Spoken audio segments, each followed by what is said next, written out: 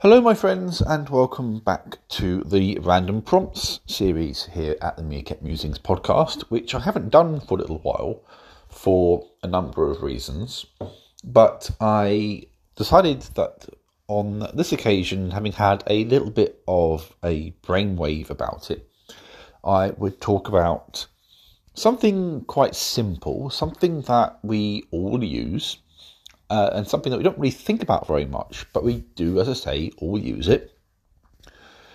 Namely, cutlery. Knives, forks, spoons. We, as I say, all use them, or presumably we do. Some people perhaps don't for every reason, although it is quite hard to eat rice with your fingers. In fact, it's not always easy to eat rice with a fork. Sometimes you are better off with a spoon. But I digress slightly. So, cutlery. It's something that we all have in our homes, but believe it or not, this is a relatively recent development.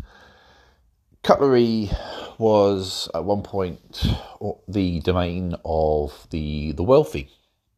After all, it is usually made from metal, and the process of acquiring and making cutlery wasn't kind of industrialised, shall we say, until the early 20th century. At least that's the case here in the UK. So it wasn't until the early 20th century in the UK that you began to see cutlery being available for the masses. And that's important because prior to that, you could argue using nothing but your hands to eat with could be quite unhygienic, especially if you were, for every reason, the sort of person that didn't wash your hands regularly, or perhaps couldn't wash your hands regularly. And of course, there was a time when people didn't really understand the importance of doing that.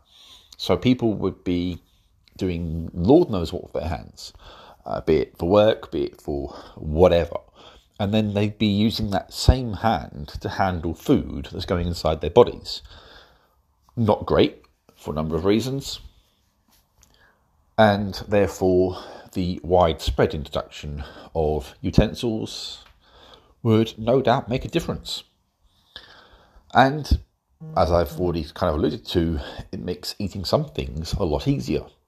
Can you imagine trying to eat a shepherd's pie with your fingers? I think that would be a truly terrible, vile experience.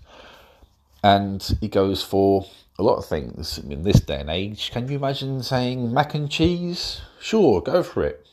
Get your fingers ready. Not going to happen. Not going to work. Completely and utterly implausible for a number of reasons. So, cutlery has made life considerably easier, without a doubt, since it became mass-produced.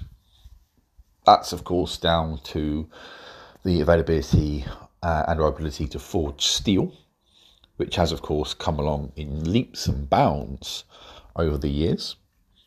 And it all kind of largely kicked off here in the UK in Sheffield. That's where we saw the development of the steel industry at large, and consequently, of course, from there, the widespread introduction of cutlery.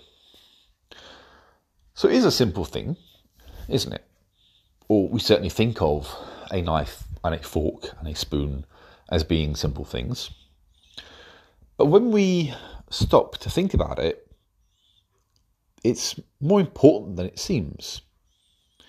What was once the domain of the rich and wealthy, and sometimes not even then, is now something that we all have, we all use, and the impact of it on what we eat and how we eat and on our hygiene can't really be underestimated. And yet it's the sort of thing that a lot of us don't give a second thought to. So there you have it. There you have an interesting little random prompt for you to pause and to consider. In fact, related to that, you could argue, we have to think about things like plates as well, which have also been quite important for how we consume food.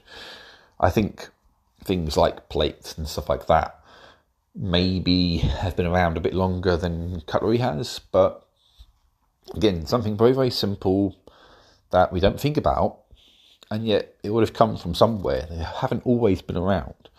The way in which we do these things has changed, and with it has come a bigger impact than we realise on our eating habits and perhaps even on our health.